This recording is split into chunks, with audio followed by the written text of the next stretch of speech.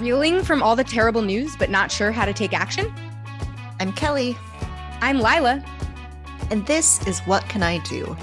Each week, we interview activists about how they took action, what got them started, who helped them along the way, and what they'd do differently next time.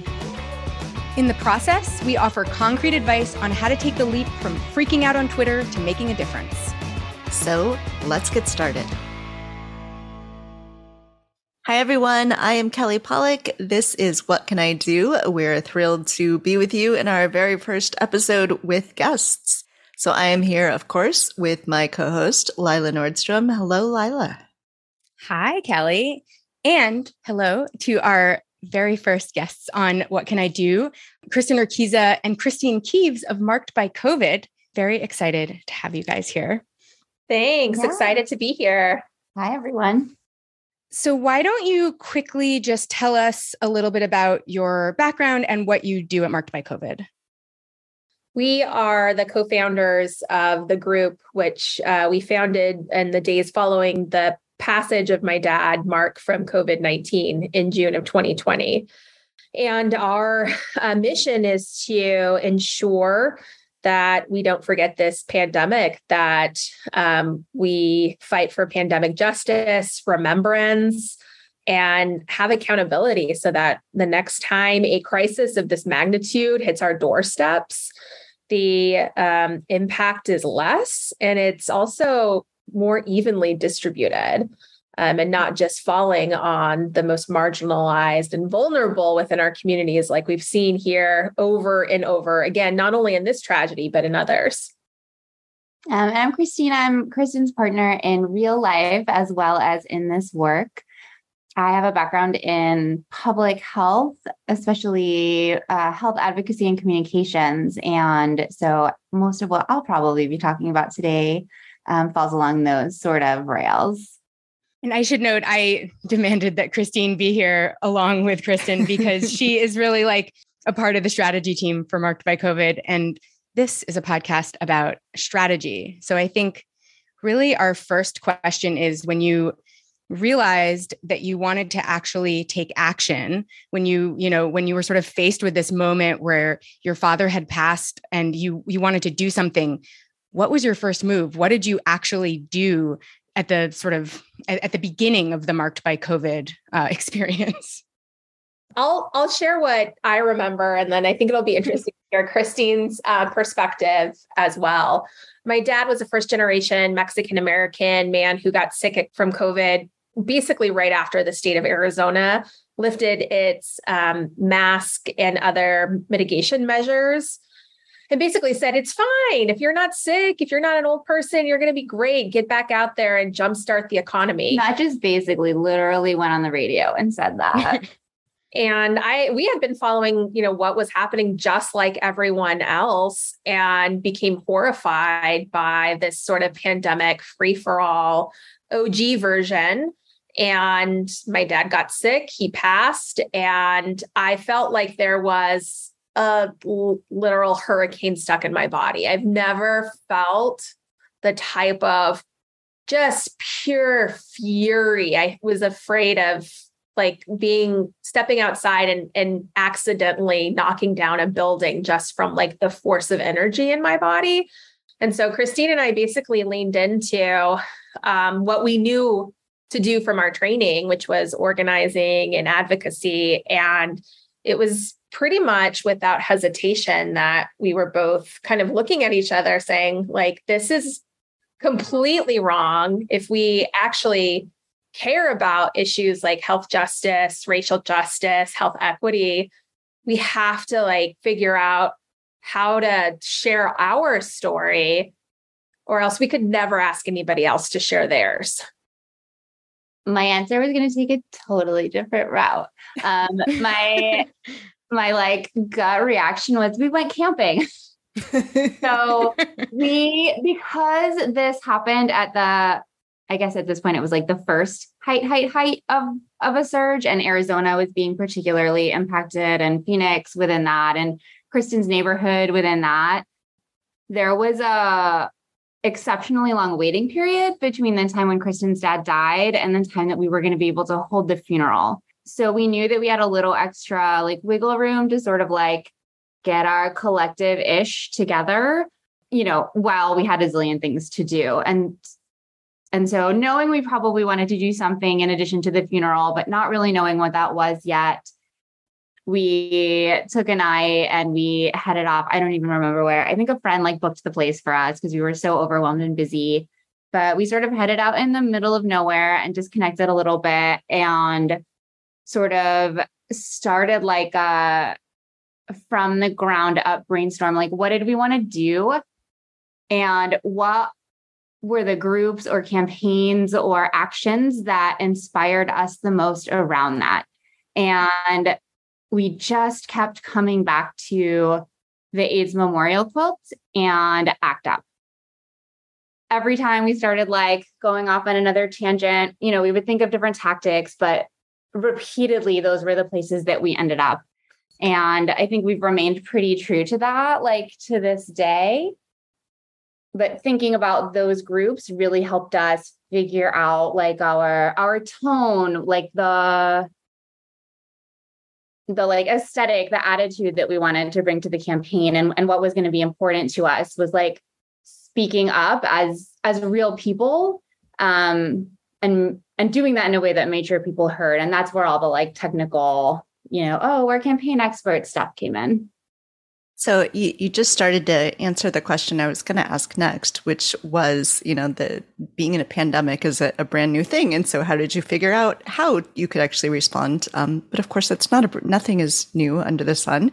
And that's really important, that sort of thinking about ACT UP and the AIDS quilt. So I guess then the follow-up is, how do you figure out sort of what things are achievable? Sort of, I'm sure there are all sorts of things you might want to accomplish. And as you're brainstorming, it's probably good to think through all of those things. But how did you start to identify the things that might actually be something that you could get done? And, depending on how big the group got, I'm sure that list changes a little bit. Yeah. And it's sort of evolved a little bit over time. So we didn't necessarily set out to launch an organization that would, last years or decades later. We really were super focused on getting a data-informed response to the pandemic. So we sort of identified this goal and wanted to leverage my personal story, which was based in Arizona.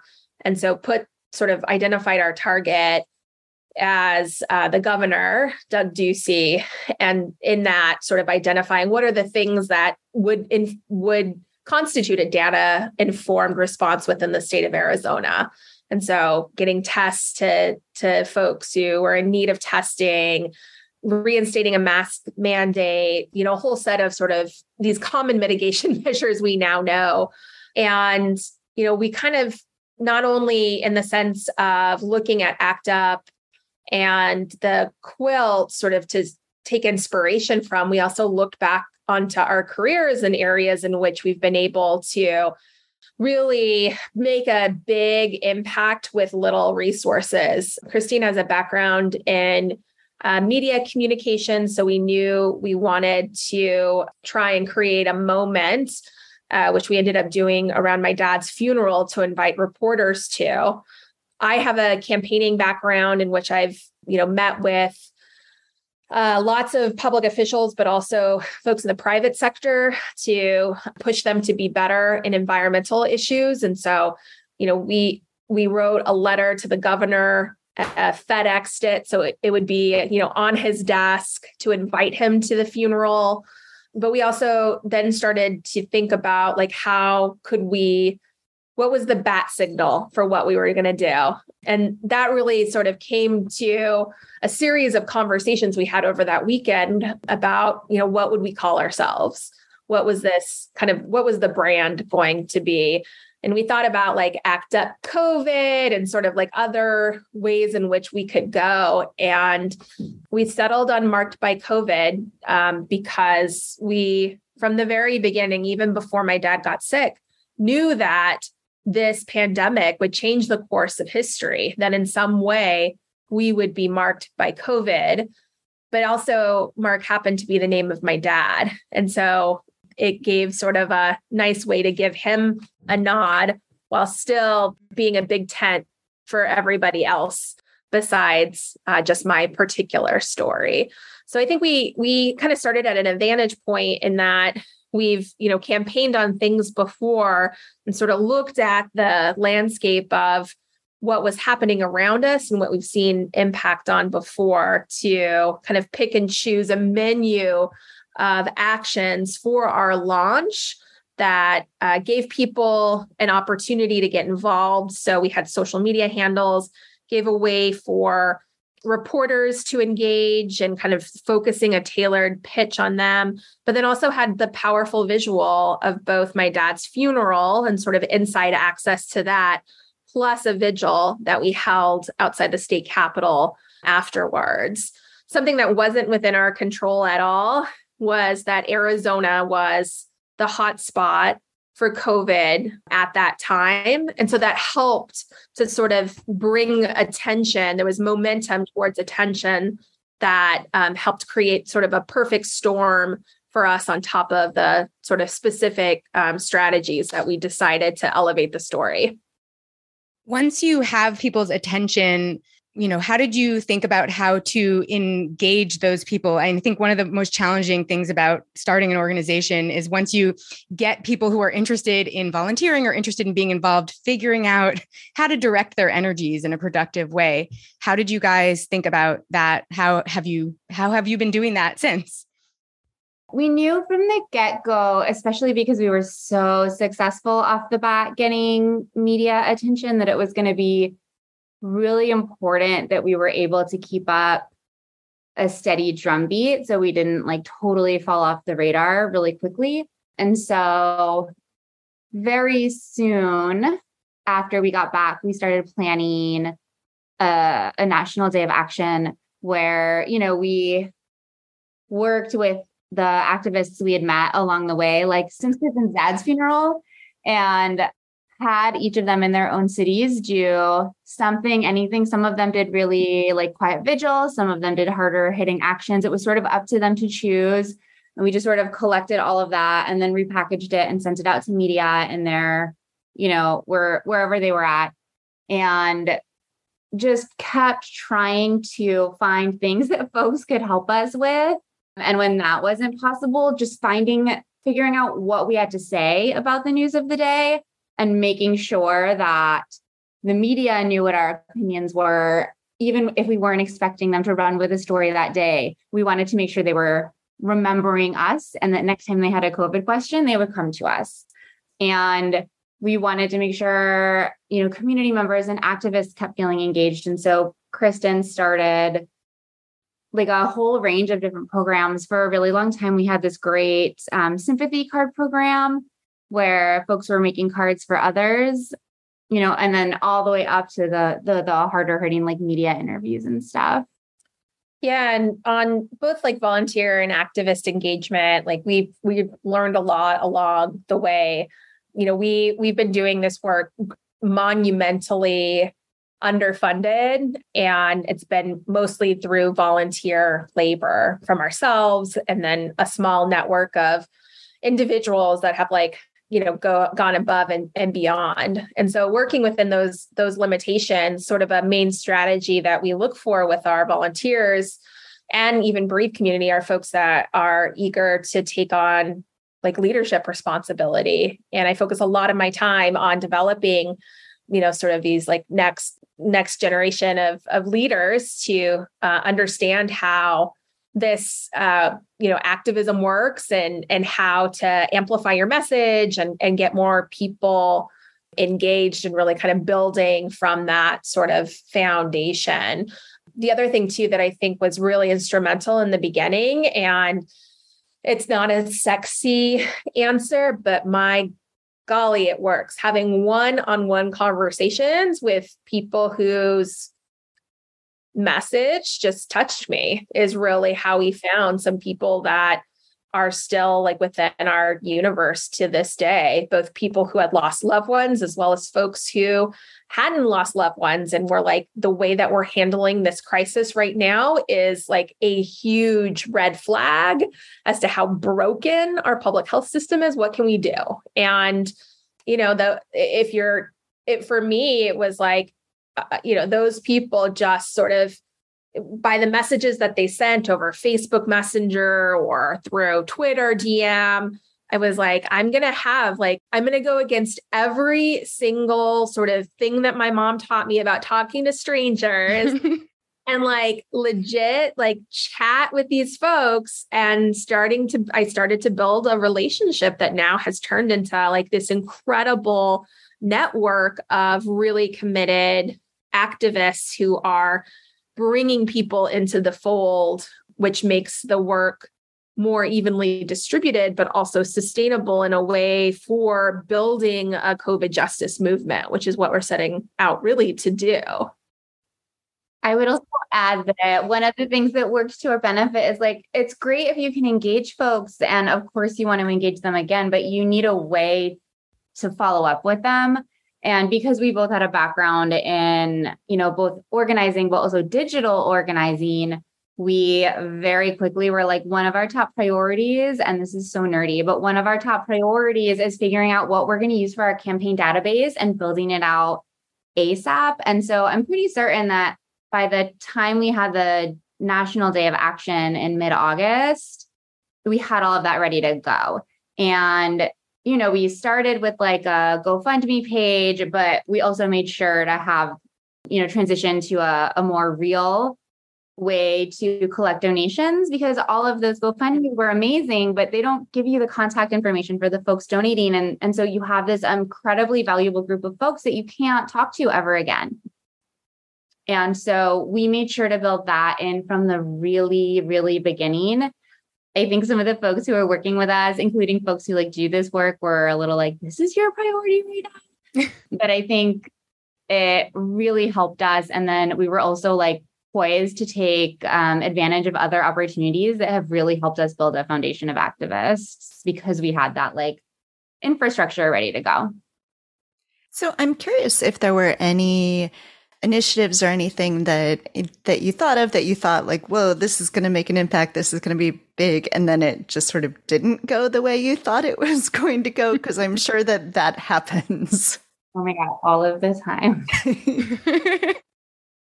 I'm really not trying to give a non-answer, but I feel like it depends on how you're defining success. Like the Day of Action or other events, we've, often set a goal of generating a certain amount of media coverage, for example, which is really hard to predict, based on the temperature of the media, what else is going on, how successful, each little event is.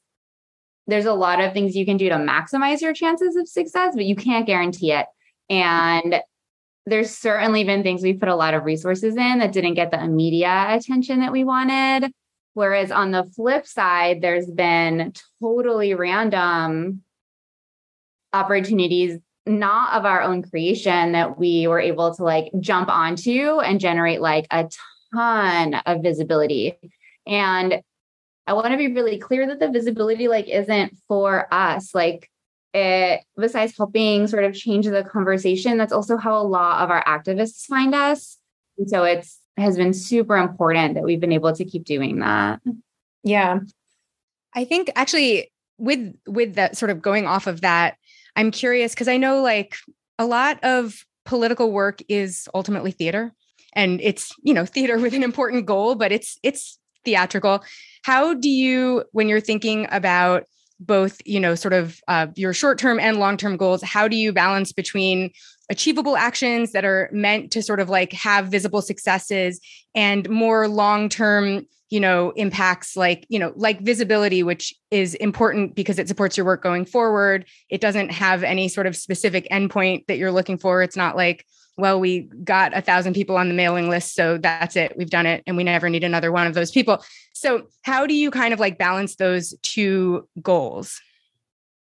I would say that this makes me think back to, there was a point where I had told my story so many times, like that stopped feeling like mine. It started feeling like something abstract. And that really shook me because I didn't want it to become theater. And it really also helped me kind of reorient to like, what is really my role and fundamentally like important for me as both a spokesperson for the organization, but really sort of this bridge between new activists. And when I say new, I'm not saying like, oh, they're 14 years old. I mean, maybe there's some folks in the universe. I'm like people all across the age, race spectrum that have never been politically active before is kind of the bread and butter of folks within the Marked by COVID community, which is amazing, right? Because we're like, I feel like I have this responsibility of like helping folks understand how social change works. And that's such an honor in addition to like helping to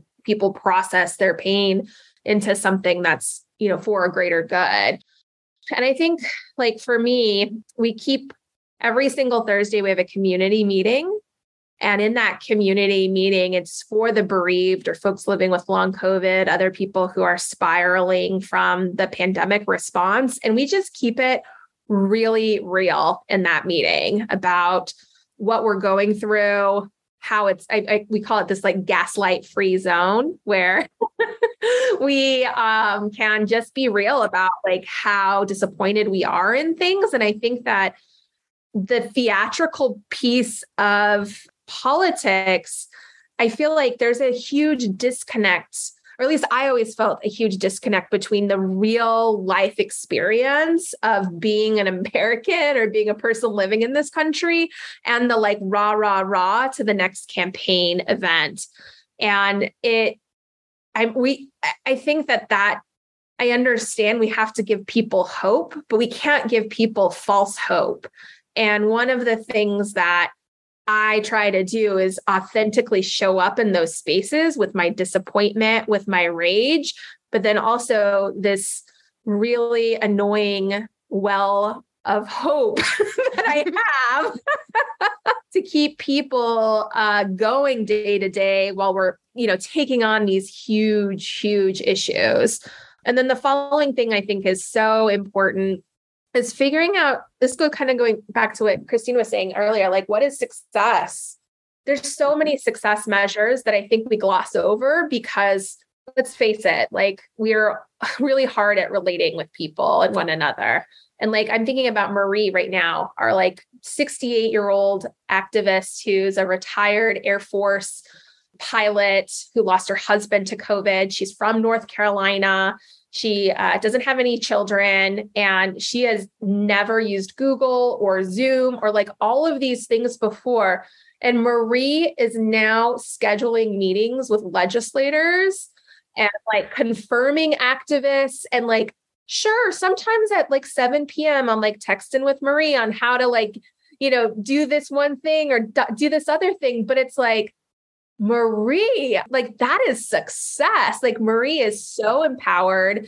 Marie is like firing on all cylinders. And Marie's life has been totally ruined by this pandemic, but yet is finding a way to push forward that is building, that is helping her, just helping her change the story of her life in a way that is like so inspiring to me.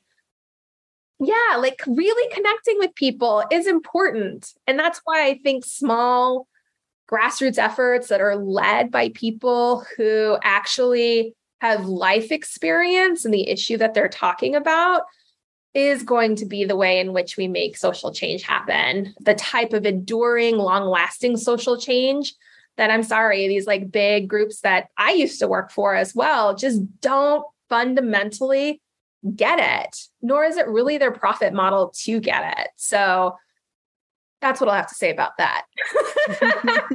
How do you develop the resilience to continually have these conversations? That's something I've really struggled with in my own advocacy. Obviously, people come up to me all the time to tell me the story of where they were on 9/11 and what happened to them.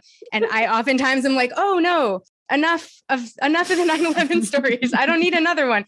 How do you kind of keep yourself in the game, you know, engaged in those kinds of conversations? Because I know they can be really tough when you have to have them over and over. Totally. This is going to also not sound very exciting, and, out me as living in California, but boundaries are really there for a reason. And I have a scheduling link that it's like, I have decided that these are the hours through the course of my week in which activists can schedule a chat with me and we'll talk about whatever. And that kind of helps drive people to the times when I know I can show up and be there. And so thinking through just what works for me so that I can be on and deliver was really an important step. And then secondary to that, I have a few people now who I really trust and see them as sort of core deputies in sort of leadership development and organizing work. And I'm really real with them when I'm not having a good week so I'm managing, both my grief and all the existential crises that we're all living in, and it's just not working out.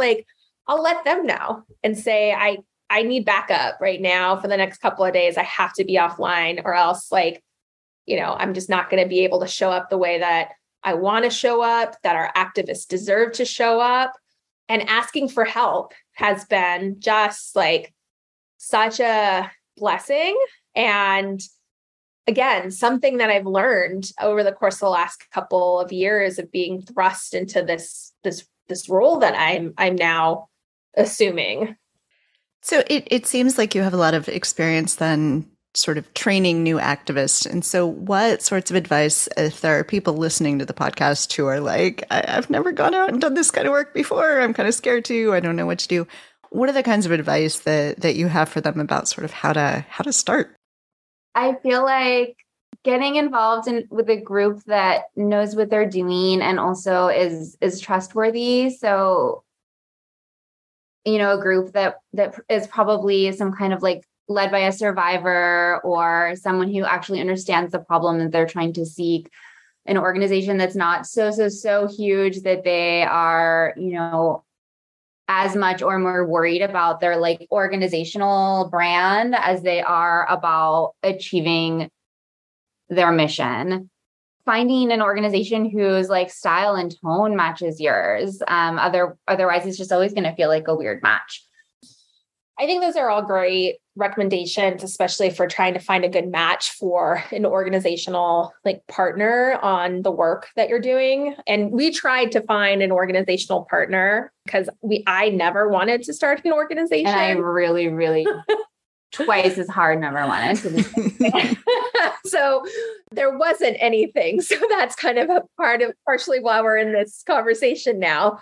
So to folks who, want to take that step and start something and, there isn't the right organizational fix and you're starting to talk to other people, I think that my tips would be just to be yourself and to connect with people, truly connect with them. You have to show them your authenticity, your heart, how you feel about a situation, and meet people where they're at and give people meaningful things to do. So those things I think work really hand in hand together.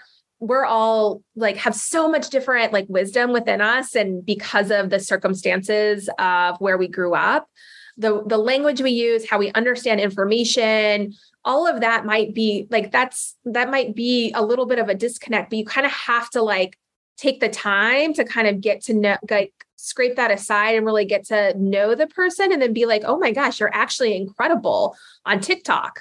Let's have you do some TikTok videos and teach me how to do that. And so I'm always looking for people's superpower and don't let sort of the oh, you can't make a Zoom meeting. I just leave my ego at the door. And it's real, you got to be humble and you've got to be able to be I think if you have a certain curiosity and people, you're going to be better positioned, I think, than someone who is very, very rigid, because you have to be flexible when working with folks who are in, suffering, folks that are, experiencing harm, who have been wronged, and recognizing there's a lot of emotions that come with this. And those are very, very real. And I'm not a therapist. I let people know that. I also direct people to resources that I know. So if you're working with people who have been recently harmed from, the system or the government, also recognizing your own limitations and that there are other experts out there that need to be brought in. I would also add, listening to what you said, that it's sort of relying on this underlying assumption that the thing that someone wants to do is bring more people into the fold and activate them. And you just gave like a whole heap of amazing tips of how to do that. I think that's an incredibly important part of change making, right? Is movement building. There's also a lot of other people who, amazing academics who are really, really smart. They do their day job and then they go out and they manage to publish amazing op-eds on their own that also help change the conversation. And they're not necessarily organizing people or bringing others in. They're doing what they can when they can with what they have. And I think sort of like auditing what you have and then choosing your actions based on that is really the most important place to start, right? Like Kristin and I did it this way because this is what we know how to do and we know how to do it really well. And so this is what we chose to do. That wouldn't necessarily be the right answer for someone with a different background. And even within that, it was a question of what do we have? Well, we need some kind of like visual for media to pay attention to us. What do we have at our disposal? A funeral. All right, that's what we're going to do. How do we get press to a funeral? Let's make a really audacious invitation. Let's invite the governor. The governor didn't show. The media still was interested though. And so it's both like all the stuff that Kristin said, but also, and I guess this comes from the authenticity, right? Like not trying to do what you see others doing, though you should always be open to learning and expertise, but also using what you already have at your disposal and you're good at. That's such an important point. And it's also something that we talked about quite a bit in our first episode, because it feels like a really missing piece of the take action conversation. Yeah. Like I've always imagined a world where each of us who were really moved by the state of politics or our community found ways to be active within our micro universe.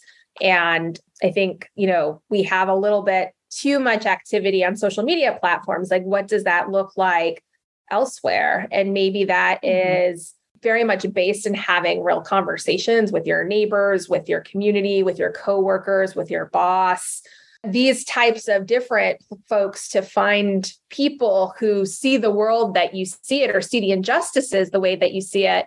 And from there, starting to figure out, well, what can we do about it?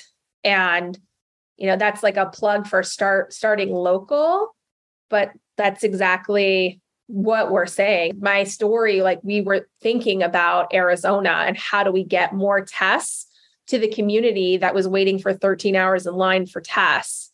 And we did it. We ended up doing a whole lot more too. And I don't know, I've learned so much the last couple of years. And I also think that there's so much change that can happen in sort of like these micro universes that we all exist in. And it's just like right in front of us. And that's why I'm excited about this podcast, because, I think the more that we unlock, look behind the curtain, you'll see that like, oh, wait, there are opportunities for me to change policy at my kid's school or in my community grocery store or at my work, or, do something even larger at the city or state level as well. And you might already have the skills to do it. You might already be able to get started. Totally. So you did mention earlier that, of course, like most small organizations, you're underfunded. So I would like to give you the chance to tell people how they can help that. Oh my gosh, you're so sweet. Donate on our website, markedbycovid.com/donate, or just markedbycovid.com. There's a big donate sign there that you can click on and give a secure donation. And we'd really appreciate it. If you have like other skills that can be helpful, we're always looking for digital organizers, graphic designers, people who can help activists schedule meetings on Zoom. Like from top to bottom, we're doing stuff all day and all night. And so if you've got some extra time and bandwidth to get involved, we would love to have you. And where can people find you on your social handles as well? Everything is at Marked by COVID. So we will, of course, put all of those things in the show notes too, so people can find those. This was an incredible conversation. Is there anything else that the two of you wanted to make sure we talk about? I just want to thank you guys again for doing this. This is another great example of what are your interests and skills and what can I do to affect change? And I'm going to do it. And you're giving, a platform to groups that need to get their word out. You're giving folks who want to get involved with stuff tools they need to get involved. And this wouldn't, starting a podcast to interview like cool change makers wouldn't necessarily be on a list of like ways to make change, but it's an incredible one. So thank you for doing it and for setting this example for how, everyone can do something. Thank you guys for being our first guests. Thanks for listening to What Can I Do? You can find show notes and credits for this episode at whatcanidopodcast.com. To the best of our knowledge, all audio used by What Can I Do is in the public domain or used with permission. Original artwork is by Matthew Wethlin and used with express permission. You can find us on Twitter at WhatCanIDoPod. To contact us with questions or guest suggestions, please email hello@whatcanidopodcast.com. If you enjoyed this podcast, please rate and review and tell your friends.